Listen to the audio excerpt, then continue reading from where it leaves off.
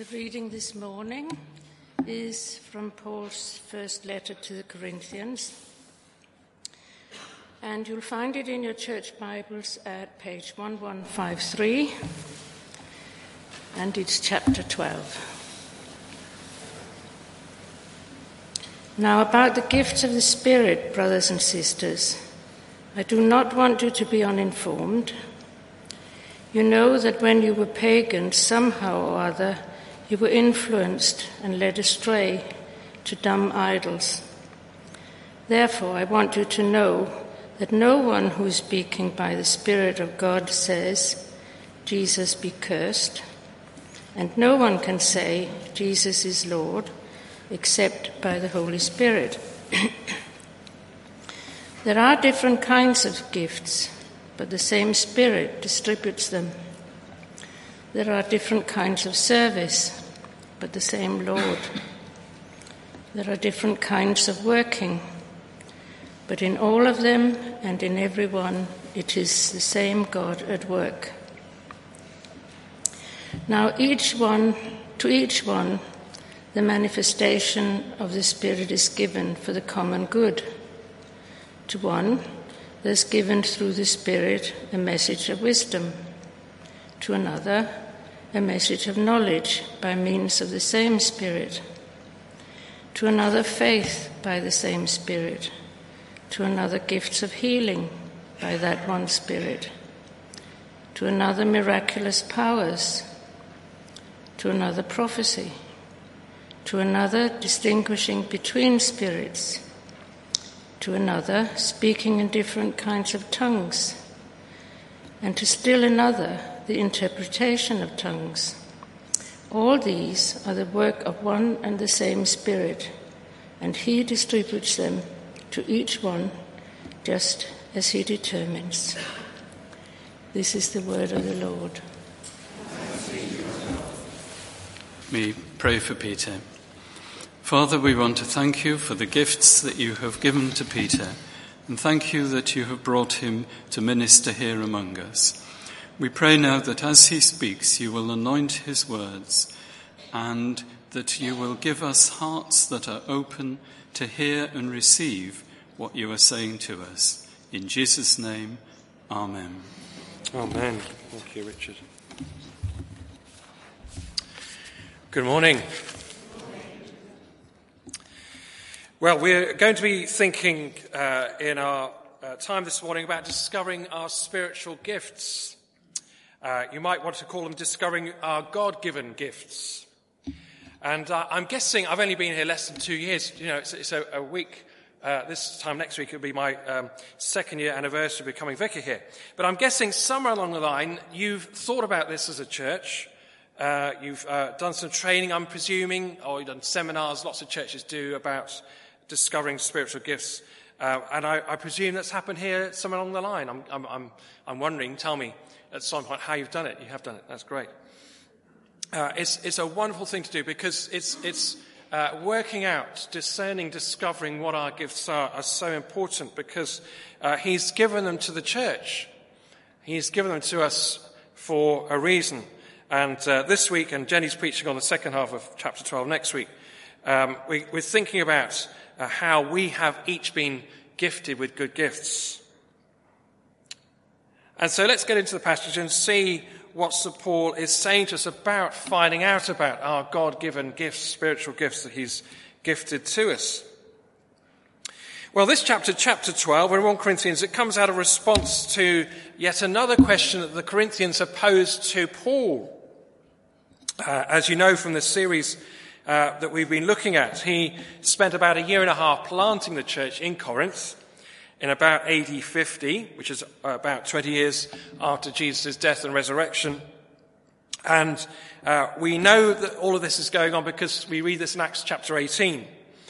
And then he leaves Corinth and he goes to Ephesus, and it's in Ephesus that he writes the letter to the Corinthians in about AD 54.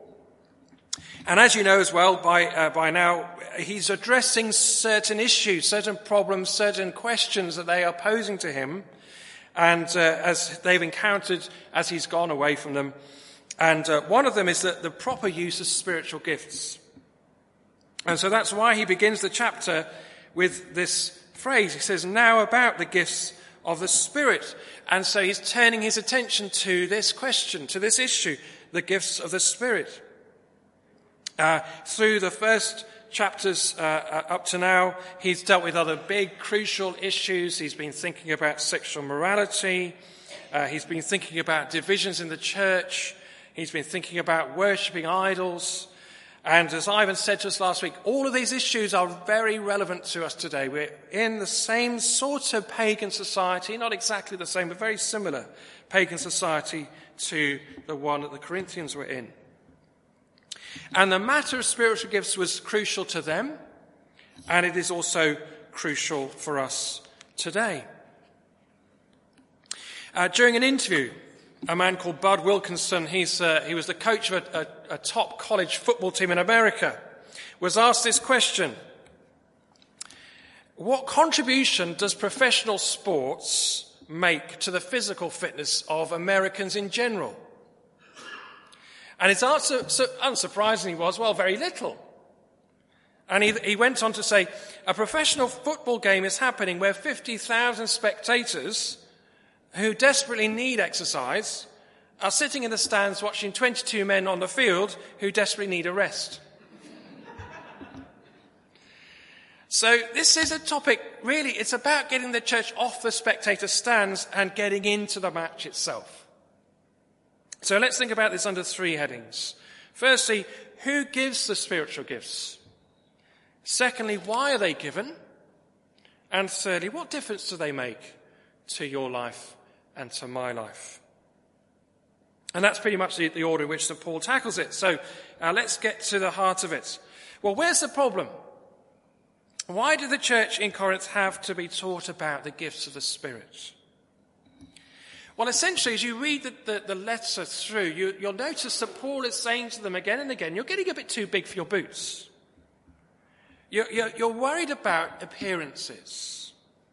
And you're forgetting the main thing about the gifts, which are that they are there to glorify Jesus. That is the reason that God gives the gifts of the Spirit, in order to glorify his Son. However, the Corinthian church, the Corinthian Christians were sort of a bit smug and say, well, we're great. We're a wonderful place. We're a wonderful church. We've got all these gifts. But look at that church down the road in Athens. Look at them. They're just dead. Spiritually, they're dead. I wonder whether we ever say that about another church. Surely not. But that's what they were like. They would sort of say, well, we've got it right. They've got it all wrong. And Paul is challenging this sort of self-satisfied attitude that they've got, and he wants to put it right. And Paul, being Paul, he never pulls his punches. He always goes in there and with force and energy, and he does the same in this chapter. So who is the gift giver? That's the first thing to think about. Who gives these spiritual gifts? Well, he weighs in and he puts them right straight away. Who the gift giver is. Well, the obvious answer is God, isn't it? Of course, it's God. But there's more to it than that. If you've got a Bible in front of you, have a look at verses 4 to 6 of this chapter, where he writes this. There are different kinds of gifts, but the same Spirit distributes them. There are different kinds of service, but the same Lord. There are different kinds of working, but in all of them and in everyone, it is the same God at work. I wonder if you see the pattern in those verses. God is the gift giver. He's the giver of these gifts. But the fascinating thing about these verses is it actually shows it's God, the Trinity, at work in the giving of these gifts. So notice you've got the same Spirit, the same Lord, and then finally it says the same God. So in other words, this is God, the Trinity, at work. This is the Trinity, the Father, the Son, and the Holy Spirit at work in the giving of the gifts to the church. So what, you might say? Well, the fact that this is God, the Trinity, at work in the giving of these gifts is showing us something about the character of God. And essentially, Paul is showing that this is the character of God and his generosity that God is a generous God, that he loves to lavish good things on his people. How can we know that? How can we be sure that God is like that? Well, let's look at something that Jesus says, and it will shed light on what Paul is saying about the God who gives these spiritual gifts. So, if you'd like to try and find it, let's do that. Let's Luke chapter 11. So, go back a bit. Luke chapter 11 and verse 9. Again, I've got my Bible, so it's a slightly different page numbering. So if you've got a page number, could someone shout it out? 1043. Thank you. So page 1043, Luke chapter 11, and reading from verse 9. I'm going to read to verse 13. So Jesus says, I say to you, ask and it will be given to you. Seek and you will find. Knock and the door will be opened to you. For who everyone asks receives. Those who seek find, and to those who knock the door will be opened. Which of you fathers, if your son asks for a fish, will give him a snake instead? Or if he asks for an egg, will give him a scorpion? If you then, though you are evil, know how to give good gifts to your children, how much more will your Father in heaven give the Holy Spirit to those who ask him?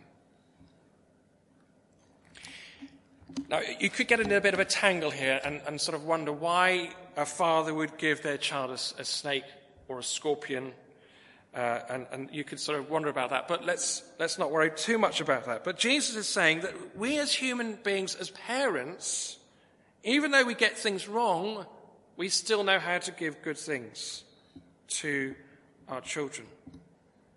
So we wouldn't, if they asked for a fish, we wouldn't give them a snake. That's what he's saying.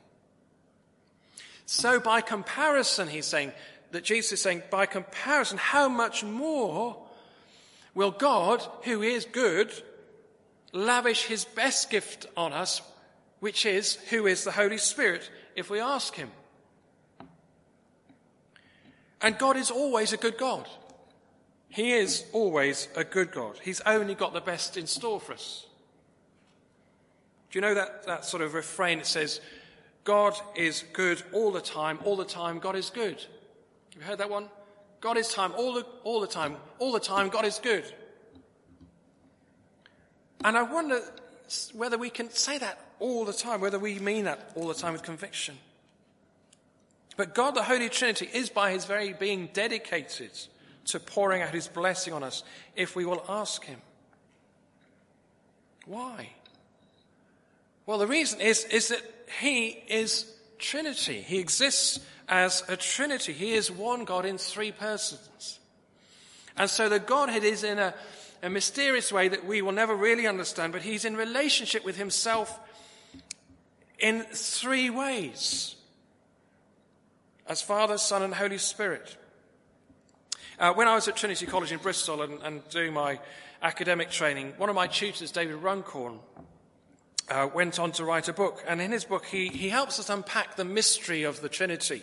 And he writes this: the Holy Trinity is a dancing community of divine poverty, each eternally, joyfully dispossessing themselves, emptying, pouring themselves out to favor and glorify the other.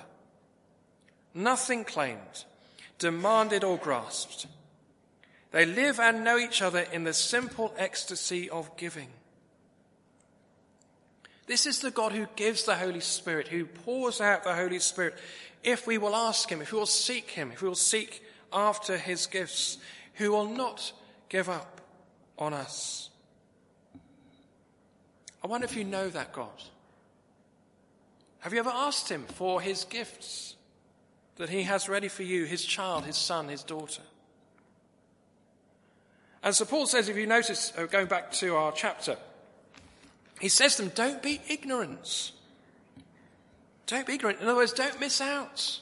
Don't miss out on these gifts. Don't miss out, because God is a good God. He wants to bless us with his gifts. He wants to build us up. So let's be full of thanks that we serve a God. We worship that God this morning and in our lives day by day. So the gift giver is God, the Holy Trinity. The next question is, well, why? Why are they given? Why does he give us these gifts in the first place? Well, verse 7 answers that, where Paul writes, "Now to each the manifestation of the Spirit is given for the common good." The problem Paul was trying to get them to face up to was the fact that the certain people in the church were complaining that certain people weren't exercising the gifts of the Spirit and others were. And so they were being held back in the gifts of the Spirit. And so some of them were racing ahead and they were using the gift of prophecy and speaking in tongues and casting out demons and performing miracles. All great stuff. But actually, Paul, and he commends them in the first chapter. When he says this in 1 Corinthians chapter 1, he says, "I always thank God for you because of his grace given to you in Christ Jesus. For in him you have been enriched in every way, in all your speaking and in all your knowledge, because our testimony about Christ was confirmed in you." So the beginning of the book, he's saying, well done. You're doing a really good job. You're giving glory to God as you exercise the gifts of the Spirit. You're doing the business. But then later on in chapter 12, he sort of applies the brakes and he cautions them. And he says, it's great that you're using the gifts of the Spirit. It's great that you're speaking in tongues. It's great that you've got the knowledge about Christ. But he says to them, you're missing the main point. And he says the main point is that the gifts of the Spirit are given in order for the common good. They're sort of for the whole church community, so that the whole church can benefit from them, so that Jesus' name is glorified and so his kingdom is extended. And it's a daunting list, isn't it? Verses 8 to 10. He talks about wisdom, knowledge, faith, healing, miracles, prophecy, the discernment of spirits, tongues, the interpretation of tongues. And you can think to yourself, wow, I've never got into those. And I'm not really sure I want to. But he's not saying this to make them feel inferior or inadequate. He's not saying that at all.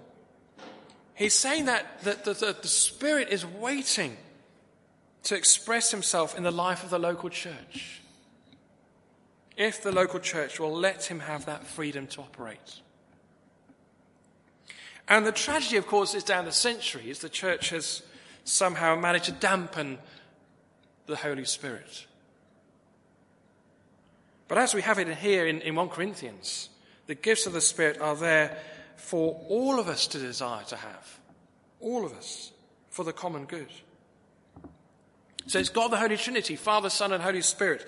God in relationship who longs to give us his good gifts, who wants to manifest himself in the local church, if the church will allow him, so that the church is built up for the common good. And lastly, let's ask, what difference does it make? What difference can they make in your life and my life? In other words, what are they for? What's the goal of these gifts? To what end are they given? Well, Paul says that in verses 2 and 3, difficult verses. He says that you know that when you were pagans, somehow or other you were influenced and led astray to dumb idols. Therefore, I want you to know that no one is speaking by the Spirit of God. Who is speaking by the Spirit of God says, Jesus be cursed. And no one can say Jesus is Lord except by the Holy Spirit. And that actually, when you think about it, it's not so far from the situation we're in today. Because people who become Christians today are doing so from a culture where it says it's okay to worship idols. Our society around us is basically worshipping idols. And it's all over the place. If we open our eyes, we'll see it. It's on billboards, it's on adverts, in the media. You've got fashion icons, you've got sports stars who are paid in the millions. You've got media tycoons who think they own the land and city bosses who are commanding huge salaries. It's all fed by a culture that says, we'll revere you if you live out the dream we want of success and lifestyle and money. But when you are faced with the claims of Jesus Christ, all of that is empty. All of that is worthless. And all of that is devoid of meaning. Because Jesus Christ says very challenging things like the first will be last and the last will be first. And so how can someone grappling with the emptiness that the world offers then grasp the eternal treasure that Jesus offers? Well, the answer's here. Paul says, turn from mute idols, turn from dumb idols, and say with conviction, with the conviction of the Holy Spirit, Jesus is Lord. That is the ultimate end of the gifts of the Spirit. They are not given to gratify us. They're not given to bolster our ego or to say we're successful Christians, as the Corinthians were doing. No. They are given so that the church has the courage to stand up and say, in a world which is worshipping idols, that Jesus is Lord. That is the reason they're given. To think about that, and just as I come to a close, one way of thinking about that is imagine going to the parade of shops where the Spa is in the village. You know, where the baker's is and the chemist and the Spa down there. Imagine you go down there and you get the courage up to go down there and say out loud, Jesus is Lord. Most of us probably wouldn't, I'm guessing. Most of us would run a mile and not do that. But just say you get to know a neighbour or a friend or a relative enough, and they open up to you about a crisis they're going through, a problem they're facing. And having built up their relationship of trust with them, you can then say that you have been praying for them. And in fact, that God has a plan for them. And that you have the faith to know that God will answer their cry for help. And that is as effective, if not more effective, than going down to the Spa and saying Jesus is Lord. Because you have bent the powers of darkness to the knee of Jesus. And the lordship of Christ is seen in that place. And so the church, you see, by Paul, is being urged to wake up, to take the Holy Spirit seriously, and to call on the God who dwells in eternal glory to shower his gifts on his church. And if you want to discover the God-given gifts, the best advice I can give you is simply this. Ask, and it will be given to you. Seek, and you will find. Knock, and the door will be opened. So who gives these gifts? It's our God, who is good and full of generosity. What are they for? They're for the common blessing and well-being of the church. And what difference they make to your life and to my life? They help us to proclaim by word and deed, Jesus is Lord. Let's pray.